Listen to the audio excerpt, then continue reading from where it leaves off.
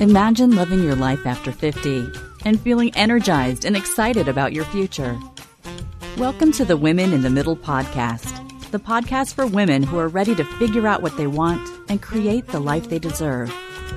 Here's your host and master certified life coach, Susie Rosenstein.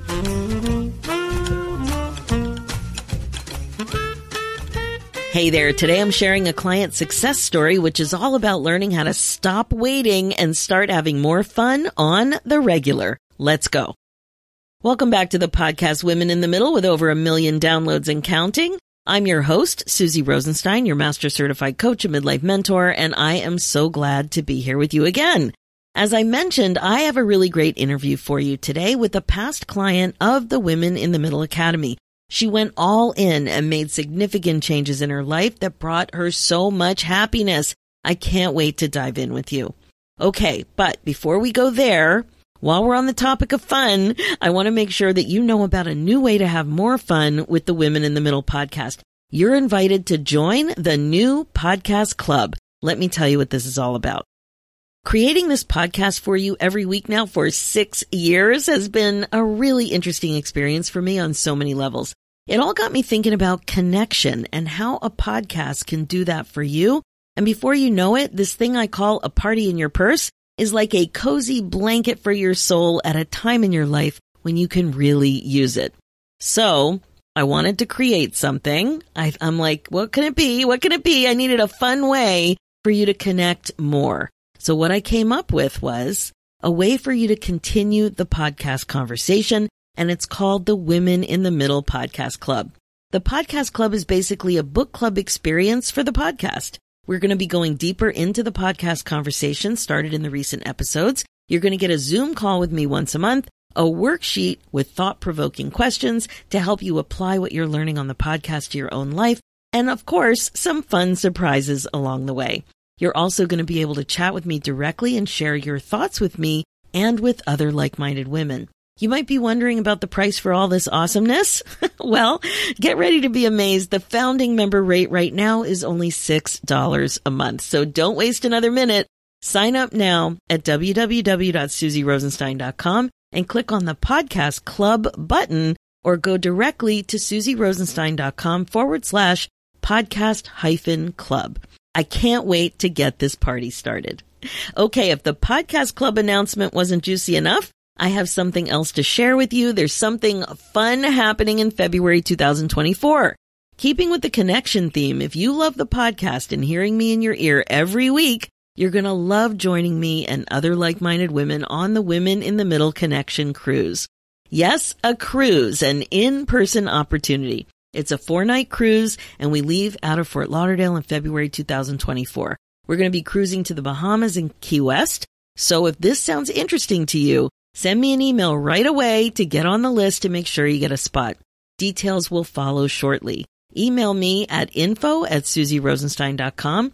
That's info@susierosenstein.com and put cruise in the subject head. And I can't wait to hear from you and more importantly, to hang out with you on the first Women in the Middle Connection Cruise. Okay, now let's dive into this episode. This week, I want you to meet a coaching client from the Academy who had great success by making midlife changes that brought incredible happiness into her life. There are many powerful insights to learn and apply to your life from this episode. So, my guest this week is Dr. Perri Gallagher, who's a professor of English at Ohlone Community College in the San Francisco Bay Area. She started her academic career in her 20s after having studied at the Pacific Northwest Ballet School on scholarship from the time she was 16. Perri earned her associate's degree from Chabot College, bachelor's from UC Berkeley, master's from Stanford University, and doctorate of education in higher education from Alliant International University in San Francisco. 3 years after earning her master's, she landed a tenure-track position at Ohlone College and has been there ever since.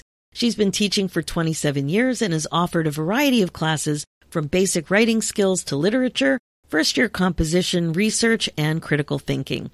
Perri's passionate about giving her students an opportunity to create their future through education and thrives in the diversity of students she serves, including those who are older and wiser, starting a new career, or investing in themselves personally or professionally. She lives with her husband of 33 years, 2 young adult children, and a sassy Maine Coon cat mix.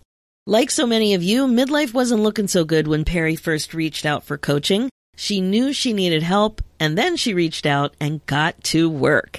New beliefs were plentiful, being more social and balanced overall, and not waiting for the fun stuff until later are now integral strategies and practices in her life. This episode will give you a lot to think about, and it's so easy to apply to your own life, so please enjoy. Hi, Perri. Thanks so much for joining us today on the Women in the Middle podcast.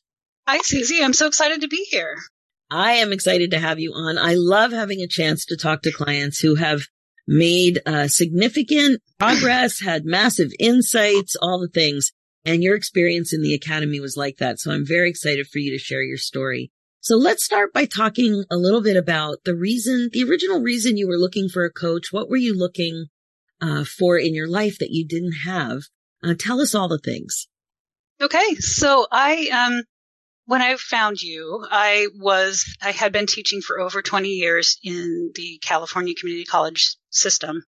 And I was in my 50s, mid 50s, 55, and I just wasn't having fun anymore.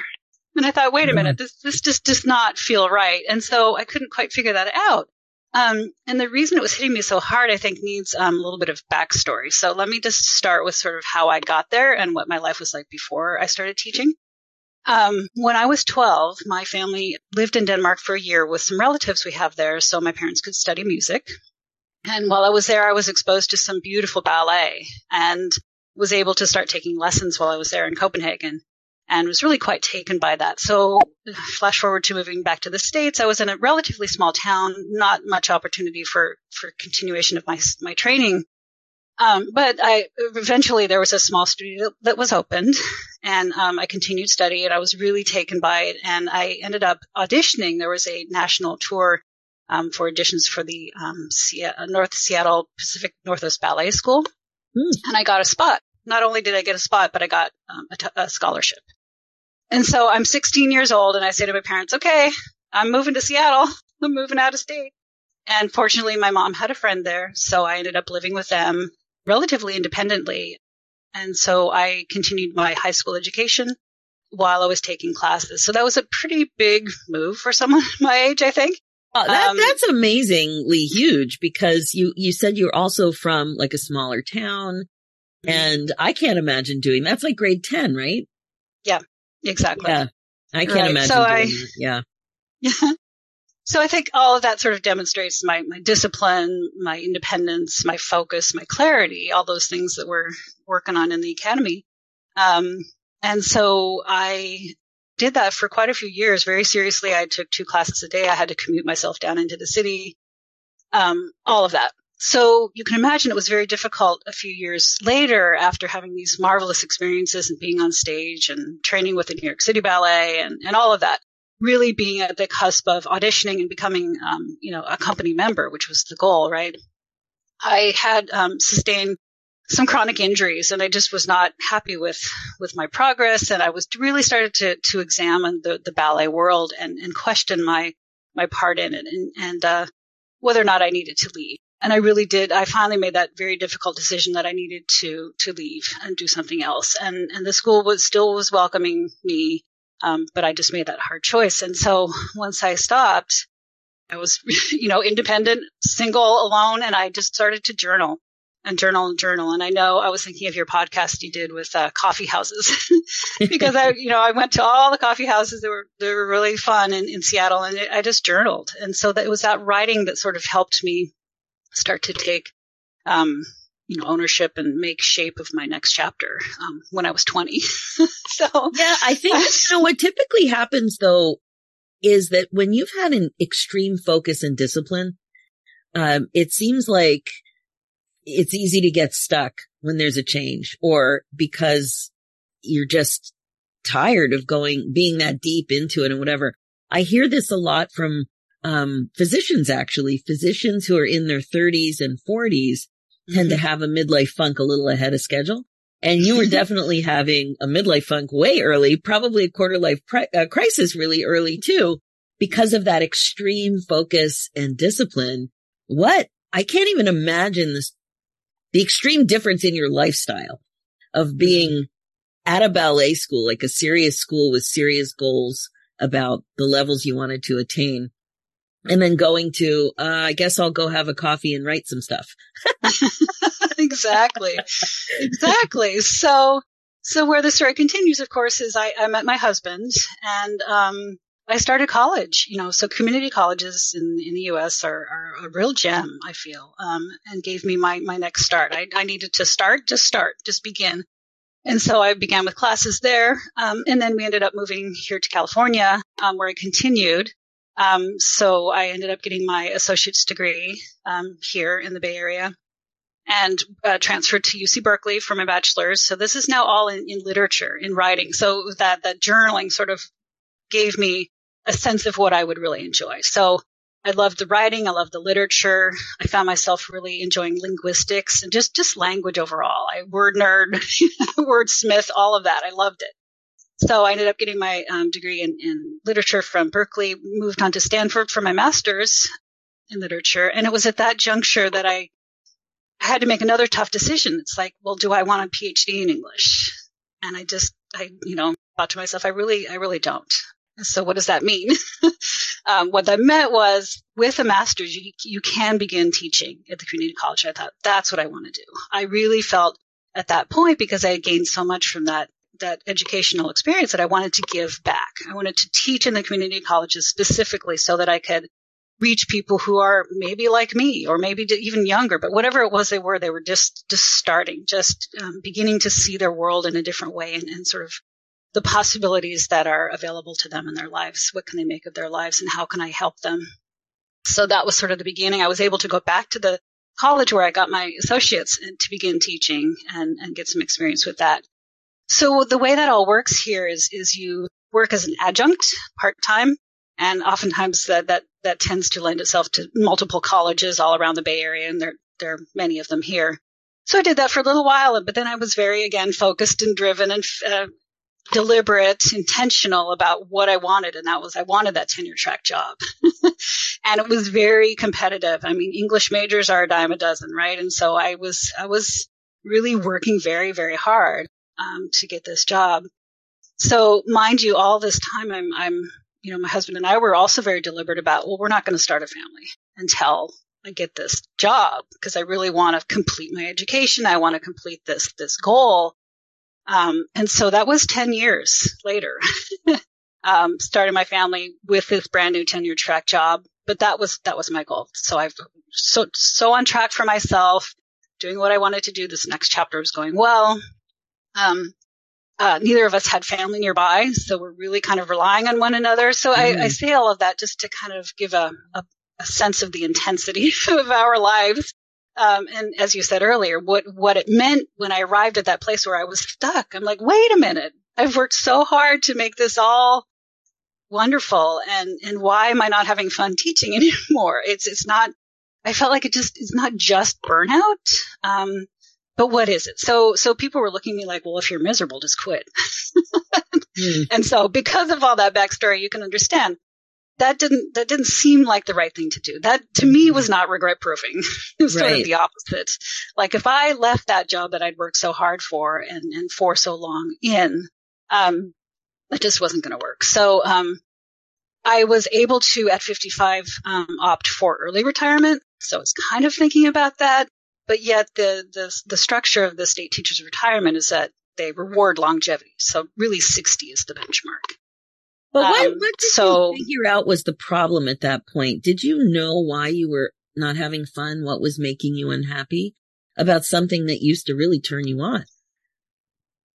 Right. Well, I feel like there were multiple things. I mean, the changing landscape of education is constant, right? Whether or not that's within the profession, the sort of mandates of we need to do things this way now, not that way. And if you think about it, in my time, I was hired full-time in 1999. So it was a brand new thing to teach online. So I was that pioneer teaching online and, started in 2005 and, was sort of making my niche, with that work. In fact, within that job, I was also given an opportunity to get a doctorate of education. And so the topic that I chose was on online teaching. I was sort of, making that the focal point of my research and writing. So, that was changing as well. I mean, it used to be a fun thing, but now students are so mobile and so on this device and that device. So anyway, there are lots of sort of changes, but that wasn't satisfactory either. It wasn't like, yeah, change is going to happen. It can't be just that. And it can't be just that my doctorate was in educational leadership. And I had done some things leadership wise. I mean, I think that degree typically tends to lend itself towards administration. And I was very clear when I got it. No, I'm just doing this for fun. I don't want to be an administrator. So I got the degree. I tried some things. They didn't go well. And I thought, oh, geez, was it that? Was it just, menopause? Was it just, overwhelm? All of those things that you hear so much about. But I just wasn't sure, except to say that I knew that I wasn't showing up the way I had been. Yeah. I know I couldn't sort of recover the fountain of youth either. I knew that wasn't what I wanted to do either. So, this midlife funk business, there are a lot of similarities when people experience it, but everybody has a different flavor. What did you notice, it felt like for you? Like did you use the word stuck? You said you weren't showing up the way you wanted to. What did that look like? Would anybody have noticed? Gosh, that's a good question. I mean, I do have high standards for myself and for my students, right? And so if I felt like I was doing less than my best, then to me that was going to be, something problematic for me and something to improve, recover from. I remember when I talked to you first before I joined the academy, you said one of your questions was, what was the last big thing you've done? And to have to realize that, wow, that was 2009 when I got that degree. And here it is like 2021 or so. That's a good chunk of time for me to have not done anything new and fresh, which I think was something that I felt was maybe contributing to my stuckness, that I hadn't been on a sabbatical. I mean, that's what I used my sabbatical to complete that degree. Hadn't done anything since, just wasn't motivated to go find something that was project worthy. And those are competitive spots anyway. I was kind of retreating into myself in a way that I was not accustomed to. I was really much knew myself more to be someone to advance and go out and seek new things and new ideas. Yeah, this is pretty common. And I have to say, the way you're describing it, I'm relating to it quite a bit with what happened to me between the 14th and the 19th year of my last job. And I presented to me as this awareness that I wasn't content. That was the first kind of whisper that I heard when I actually identified it and didn't just go about my day. And then I'm like, well, why am I not content? And I felt stagnant, like I wasn't growing anymore. I wasn't sure why. Certainly the landscape at my job changed a lot too, but that feeling that maybe we've just been doing this too long, when the first, when we established our careers and families, very, very busy. Like if you had a relationship, regardless of whether or not you had kids, a new relationship, perhaps investing in a home, or some kind of a real estate purchase or a lifestyle, setting up your career. If you do have kids, you're very focused on kids and everything that goes on with pregnancies and trying to get pregnant and trying not to get pregnant and raising kids and like all those things. It's very busy and preoccupying for a very long time, where it's likely that you're not putting yourself first in the way you did when you were younger, when you were able to focus on ballet, when I was able to just focus on, studying and academics too. So it's when you kind of take a bird's eye view of what's going on, it makes sense. Like, so yeah, it's fascinating for you that you did have all that stuff. You were pushing, climbing, attaining. And then wah. Right. Okay. So, then what happened? Is that about when we met? Yes. Mm-hmm. And I remember, didn't we find each other on Google? Is that what happened? Yeah. Because I was really struggling to find an explanation, and for me, words or phrases or anything to help me make sense of this, I was just reaching.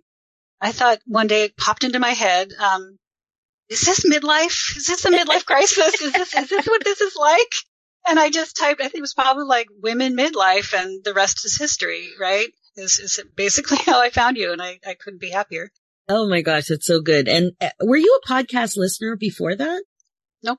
I didn't even really, in general, listen to podcasts until I found you. And I've since added a few more to my lineup. But really, no, I'm a reader, right? I don't.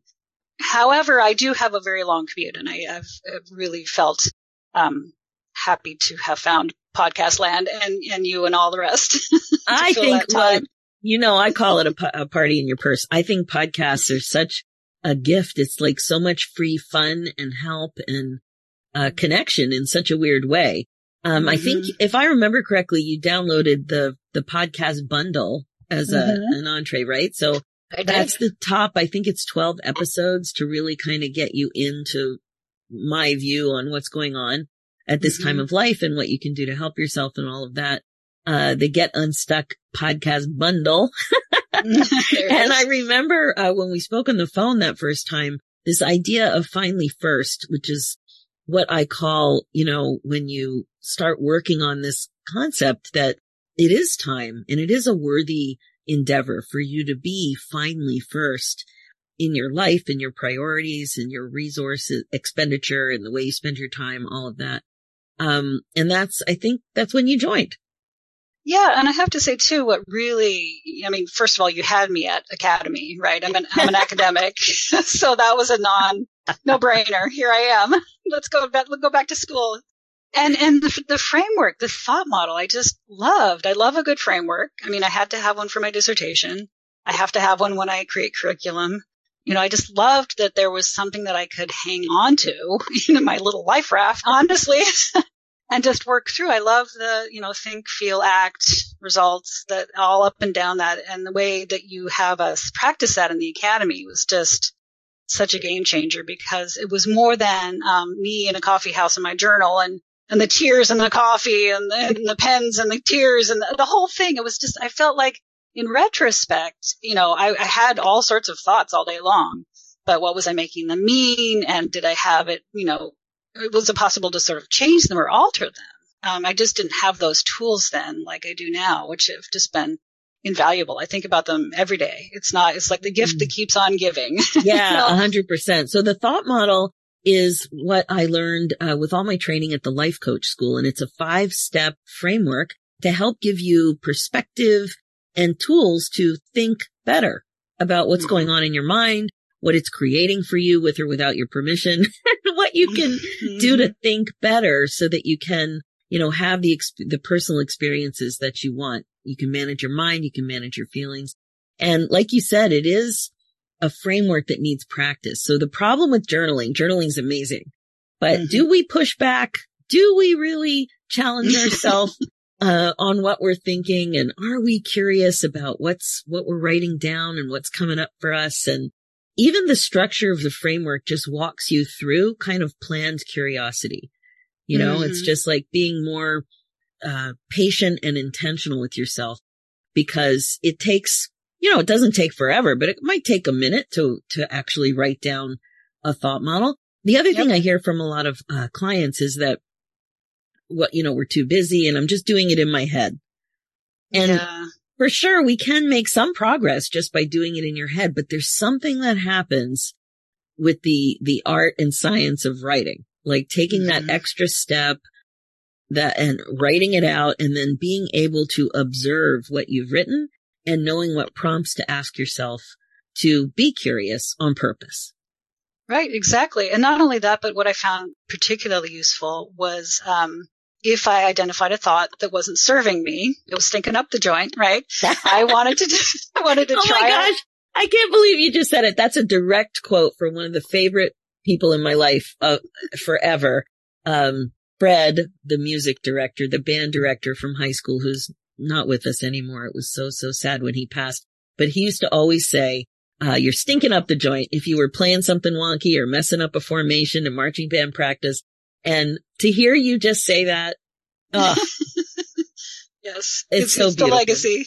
Thank you. And no, I also did marching band. So I imagine marching band and ballet in high school all at the same time. So I could identify with that too. Your feet must have been very confused. The toes, the ankles, the shoes. That's right. Where am I? Who am I? So you started to realize it, right? Right. And that I had, I hate to use the word power, but I had the power to make a new thought and try it on for size. Right. And then do the thought model. So that's what you call the intentional thought model, not the unintentional or the thought download. And so the biggest turning point for us working together, I think, was me trying on a new thought, which was, I don't hate my job. Because I came to you thinking, I hate my job. So let's try a different one and see where that goes. And it went, in a very positive direction. Oh my gosh, that is so fascinating to really think. So this is the problem. When you are just in your own head, spinning on these thoughts, it doesn't even seem like anything's wrong with it. It just seems like I hate my job. Right. It's a fact. If I go to coffee with a girlfriend, she's not going to even think twice about this comment. And we just don't appreciate that it's optional. And that even if you don't love your job, there are so many things you could think instead that help create a different feeling state for you that actually helps you in your life, right? So we don't appreciate that just a thought like that is optional, and even like a tiny little movement on it. Do you remember did you start with a bridge thought, a tiny little movement thought, or did you go most likely? Yeah. I would imagine really you did. Yeah. So it was probably something like, I'm open to the idea that I may not hate my job as much as I think. Right. So exactly. Just that tiny little thing surprisingly has such a different emotional response, typically. Cause I hate, we just go straight to, cut it off, no other options. And then you start feeling a certain way, then you start showing up very differently than just being tiny bit curious about what might be. Yeah, I knew intuitively, and I do put a lot of faith in my intuition. Nothing is that black and white. It's not, you love your job, you hate your job, you stay with your job, you quit your job. It just, none of that was sitting well with me. So I think that's another reason that this thought work really came in handy. And so I think what also I loved about the work in the academy was your whatever variety of activities or books or, coaching calls encouraged us to think about, our passions, right? So I do remember our first conversation, you were exploring with me, like, do you need to identify your passion for your next chapter, et cetera? And so, where in the sequence I decided I was going to stay doesn't really matter, as much as the outcome, which is, I already knew my passion. It happens to be scrapbooking, which may sound like, oh, that's just a cute little hobby. But for me, it's so much more. It's, I'm my family's librarian, self-appointed. I was in 4-H as a young person, which if any of your listeners know about 4-H, you have to do record books. So it was pictures plus the picture stories when, I was doing the photography, portion of it. I love art, the blank canvas of scrapbooking, to have that blank page and to put stuff on it, the papers, the embellishments, all of it. I just love that so much. And so, for you to, help me figure out ways to incorporate that into my life were hugely powerful. I remember you had us do an activity called a vision board. And the last one I did was my word of the year was balance. And I thought to myself, I've reached a state where, the academic calendar really sort of supports, the absence of balance. At least for me, it was like either you're in the semester or you're off contract. It's like, the year and then there's the summer. And so for me, it was always, I'll do my scrapbooking. I'll do my art. I'll do the fun stuff, the may do, not the must do from preschool. The may do is all crammed into the summer. And then the rest of the year, I'm just miserable because, as you know, I work out of a little she shed here, which is literally half and half. It's like on the one side is my computer and that's where I work. On the other side is the fun stuff. So I walk in And I look left and there's the fun stuff, and I look right and I have to go right and I can never go left. And I really, was never happier, than when I was able to feel like, oh, here's a thought. I believe that balance is possible, because I really was thinking balance is not even possible. But yet when you encourage us to regret proof and think of, our concerns about running out of time, I have so many planned projects that I'm definitely going to run out of time if I wait to retirement to start them. Oh my gosh. Thank you so much for sharing this example. First of all, I know, as a podcast listener, you cannot see Perri's face, but it is fantastic. Like, even though she's in the work half, I can see what's going on behind her, and it is just scrapbooking and creativity craft central.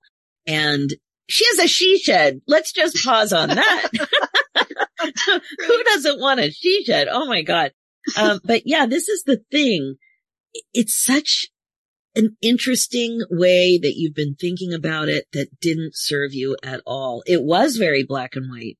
And then there becomes a challenge. If this is something you really love to do, then why aren't you doing it more often? And how can you do it more often? And once you start asking yourself better questions, like, how can I integrate scrapbooking into my life during the full year? Then your brain starts to work on answers for it versus it's impossible for me to scrapbook because work is so busy, or whatever version of that you were thinking. Then your brain doesn't work to solve the how am I going to figure this out problem. So it's just so interesting that you basically failed in advance on allowing yourself to be happier with something that you were absolutely passionate about. So how did you solve the problem?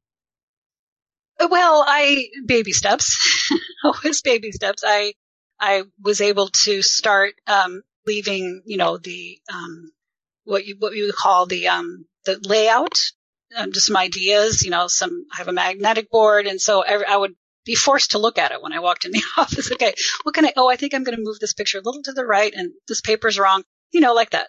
But I think what really propelled me forward was also, that meeting, your encouragement, and your materials on finding new friends and finding friendships and all of that in midlife, which, was pretty stagnant, shall we say, because I was pretty busy all the time. But what happened was just glorious, and it's still blossoming. It's still evolving. A friend of mine that I used to scrapbook with, moved, and she had sort of a group of us ladies that she would take on a 3-day retreat, twice a year. And also quarterly have, she had an even larger she shed. We would get together at her house and scrapbook. And so there's a sort of community that, 3 of us decided, well, we want to keep this going even though she's gone. So I became a part of that team. And so flash forward, I'm doing that still, but I was then able to find a better spot for us. And then so at your prompting, Susie, I was thinking bigger, what if, what's possible? And I ended up, renting a small little classroom the first Saturday of each month. So to your question about how I made this happen, I put that in my calendar. It's like every once a month. And so then I would have to backtrack and sort of prepare for that. I couldn't just arrive at the classroom ready to do something without having done the prep work, right? So that sort of integrated it into my life. And the ladies so my passion plus the social aspect has just been so fulfilling, because those ladies are over the moon thankful. They're like, oh, thank you for making this space available and possible. And I only ask for the only cost is to cover the rental, which is very reasonable. They're not being sold anything. We're not doing challenges or prizes, or we're just there to do our craft and to be together. And so it's working so well. I'm thinking now, well, maybe I should do it more often, because these ladies are so happy. And within that network, I am finding other avenues for friendships, other passions that these ladies have as well. So it's just been wonderful. Oh my gosh, this is so beautiful. So you made a mention of some of the work that's in the curriculum for the Academy, about relationships. So, in month 5, there are 2 lessons. The lessons come out every 2 weeks, in the 6-month Academy program. And, I'll just go through them briefly.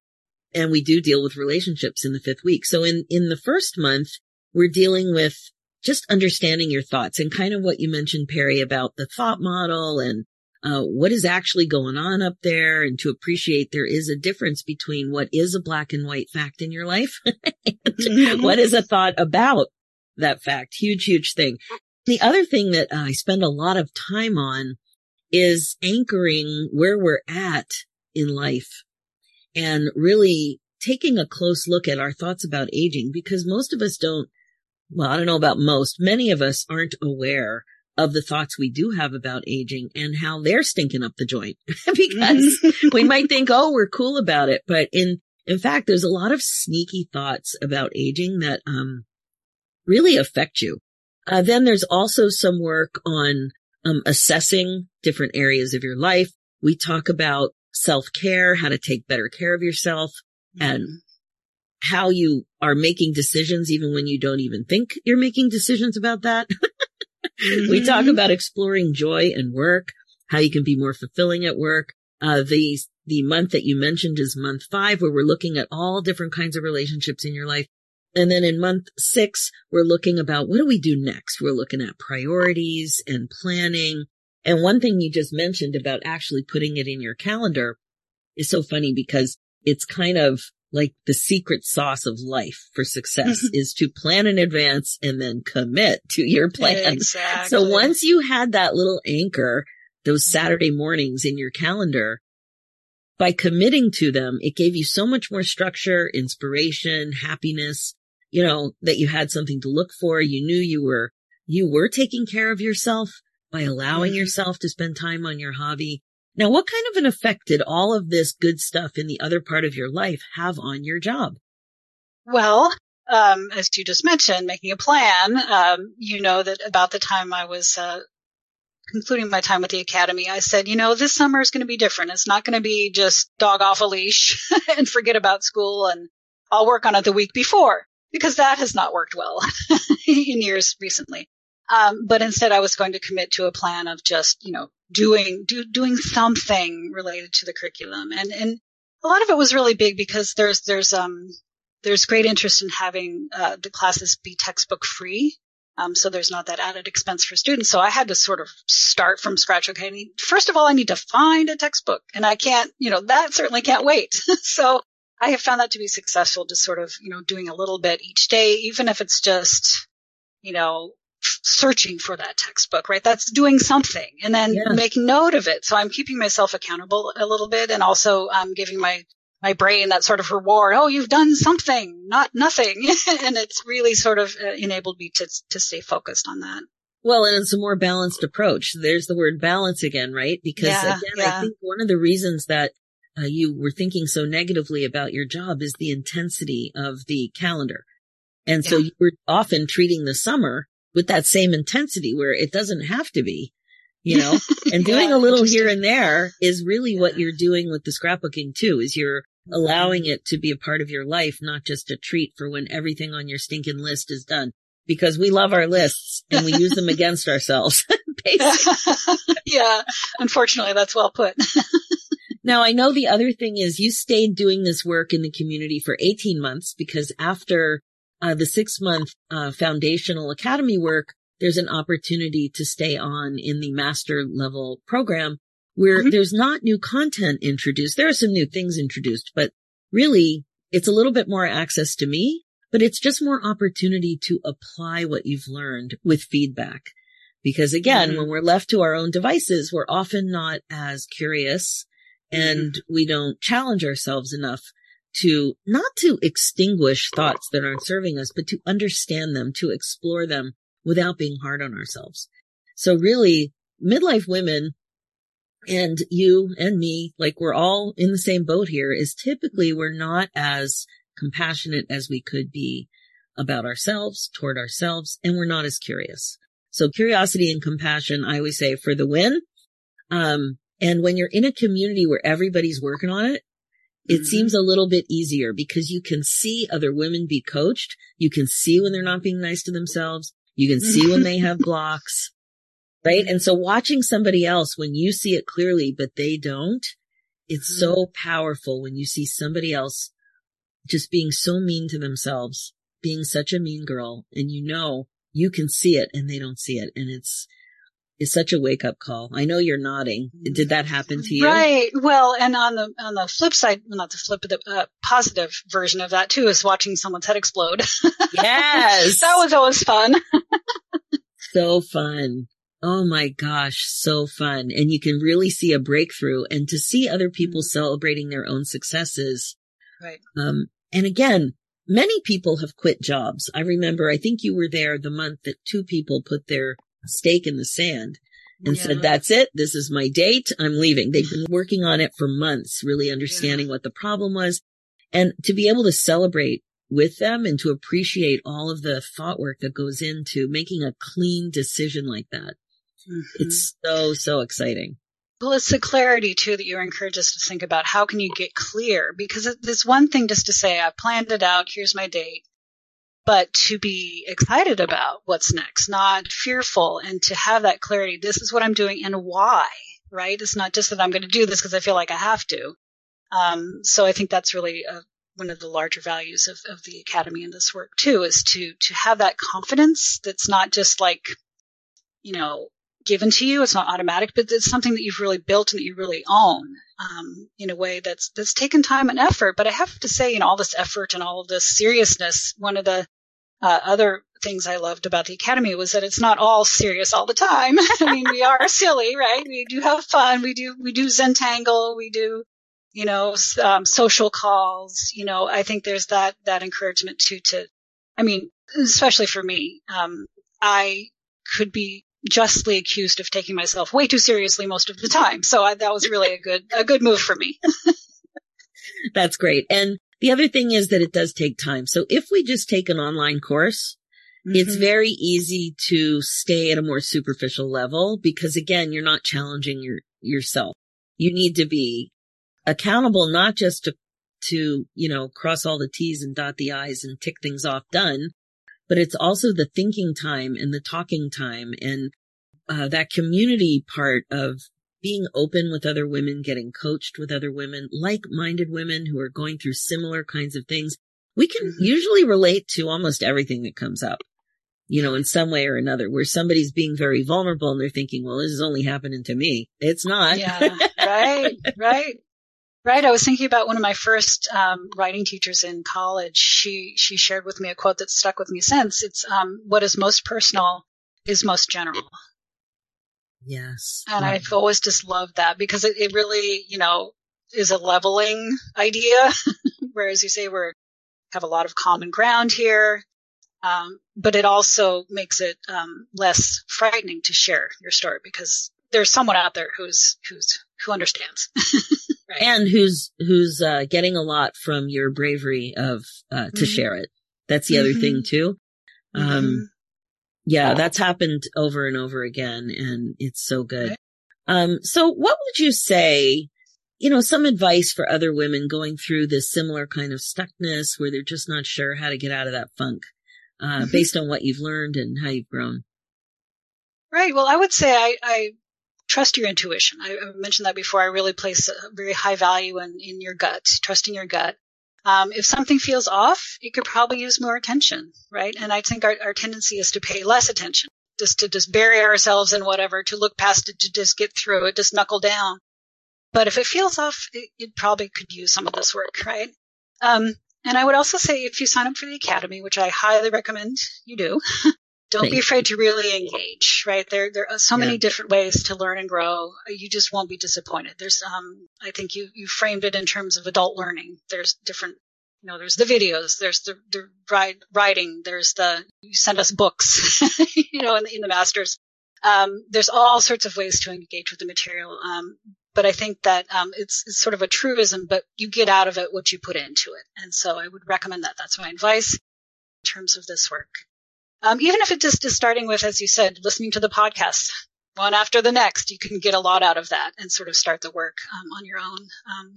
And so finally, I would say don't forget to give yourself some grace. I think you mentioned that earlier when doing this work, and be open to surprises. I love serendipity. I love surprises. I love, I never thought of that before. This thought just landed in my lap, and I can take that and take that little gemstone and put it in my tiara. I love that. So that's my advice. That's so good. And the other thing is, you can't just join the academy without talking to me. I'm really looking for fit. I want you to make a decision that feels really amazing. And a lot of that has to do with connection. If you feel connected to me, if you feel that you like my message, that you can learn from me, clearly there has to be a fit. And that's why I do that. I don't want anybody to spend good money on an investment that you don't feel amazing about. You're a little uncertain. So there's a chance to have a solid conversation with me, get all your questions answered. And if I don't think it's a good fit, I'll tell you that. Usually if you're a podcast listener, you're probably a good fit because you've heard my stupid stories. You don't mind laughing, if it helps you access some of these more difficult topics and that sort of thing. So we're definitely looking for fit. And I'll be honest with you if I don't feel it's a good fit, because I want you to have amazing results. And they're not going to come just from me. They have to be based on the way you show up and that you're ready for change and ready to apply the information. Absolutely. So that's all really good. Now there's one more question, Perri, or should I say Dr. Gallagher? The question is about your graduation cap. Now this was a very interesting thing that came up for us. And I can't let you get off this interview without talking about it because it's so powerful. So tell us what happened with that cap and what insights you had about the whole thing. So the hat is called a tam, and it's what doctors wear when they have the regalia. And my opportunities to wear that are when I have to go to graduation each year. And because I work for the college, they rent my regalia, so I don't own my own cap and gown. And so once I got my doctorate, it was a different gown, a different hood. So it's a whole different look. But the only thing that changed with the mortarboard was that rather than having a black tassel, I would now have a gold tassel. And that was really beyond, if you didn't know what you were looking at with the robe, you wouldn't really necessarily know. It wasn't as obvious that I was a doctor. And so within the community colleges, it's not required that you have a doctorate. So I mentioned a PhD in English, you don't have to have that subject field doctorate. Mine was just, as I said, for fun. It did move me up on the salary scale, but it was just mostly for me. And so I just let it go year after year. I don't need the floppy hat, we called it, right?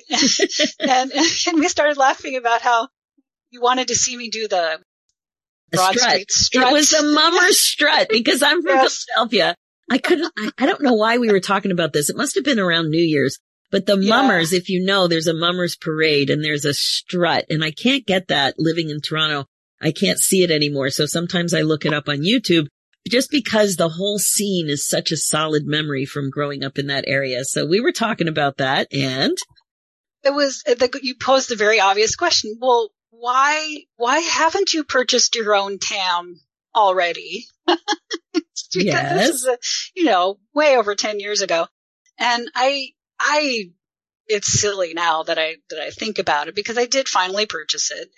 After all of this work, came in the mail. It wasn't expensive. I thought to myself, why did I wait? And I think that was such, it was almost like putting the cap on my graduation from the academy in a way, to take ownership and to be proud and to strut around and say, yes, I have a doctorate. And some of you don't, but I'm no longer, afraid to make you feel intimidated or less than. It's just something I did, and I think that that's worth celebrating at your prompting. Oh my gosh, this is so exciting. And this is the thing. Notice when one of the reasons that you didn't pursue it because you were concerned about other people's thoughts about your success and your achievement, right? And so many decisions are made by fear of what other people are going to think, about fear of judgment. And we don't even know who these other people are. But for you to stand on your own and strut on all these graduation opportunities that you have to celebrate the success of other students, I just really thought it would be fun to see you strutting with your tam. Yep. And now you are. Now you're fully loaded. That's right. So good. Perri, it's been an absolute pleasure to get to know you and to cheer you on and to be your midlife coach. I know that once these thoughts are in your heart and mind, it's very hard to ignore them. It's very hard to go back to being unaware. Yes. Once you have awareness. And like you said, you've got tools. I think of the thought model and all the coaching work tools and resources as in your tool belt. And I have a pink tool belt that I visualize. So I've got this tool belt and you've got a tool. You always know the podcast is always there for you and you always know how to find me. So thank you so much for sharing your personal experience. And I just hope that you have so much scrapbooking fun over the summer and over the years to come that you don't even know what to do with yourself. That's my plan. That's my plan, Susie. Thank you so much. I love it. Okay, that is it for this episode. I have a feeling you have taken a lot from listening just now. Like I mentioned earlier, Perri knew she needed some help to make those big changes and shifts in her life. I love how she shared how she realized that her black and white thinking was actually setting her up to fail in advance. And, not move forward toward the kinds of things that would help her get excited about her life again. She was not excited. Perri started thinking bigger.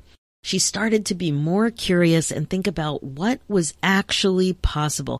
And then before she knew it, she saw possibility everywhere. And so will you. Okay, as you know, this podcast is all about how to love your life again after 50. It's really all about coaching you to be more intentional and to incorporate mindfulness into your life as a regular practice. This is how you put yourself on your agenda.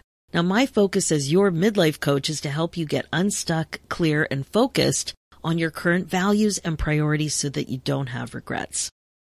You know you're meant for more and don't want to waste valuable time. You can absolutely create less busy, more balance, and more happiness. And I can help you create the success that you're looking for. That's why I created the Women in the Middle Academy with you in mind, because it's a warm, supportive, and fun coaching community of like-minded women who grow forward together so that you feel great about your future. So email me your questions and let's talk about it and see if it's for you.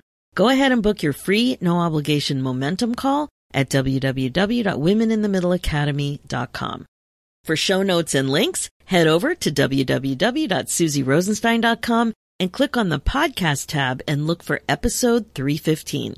Want to take the podcast conversation to a whole new level? Join the Women in the Middle Podcast Club. Just head over to susierosenstein.com and click the Podcast Club button. And if you're interested in cruising with me in February, the Connection Cruise is waiting for you. Email me at info@susierosenstein.com and put cruise in the subject line and you'll get an email with the next steps. There are limited spots, so take action now. And if you're interested in applying to be a guest on my new podcast, Women in the Middle Entrepreneurs, head over to midlifeinterviews.com and apply. Thanks so much for listening. It's time for you to put yourself first, one thought at a time. I'm Susie Rosenstein, and I'll talk to you again next week.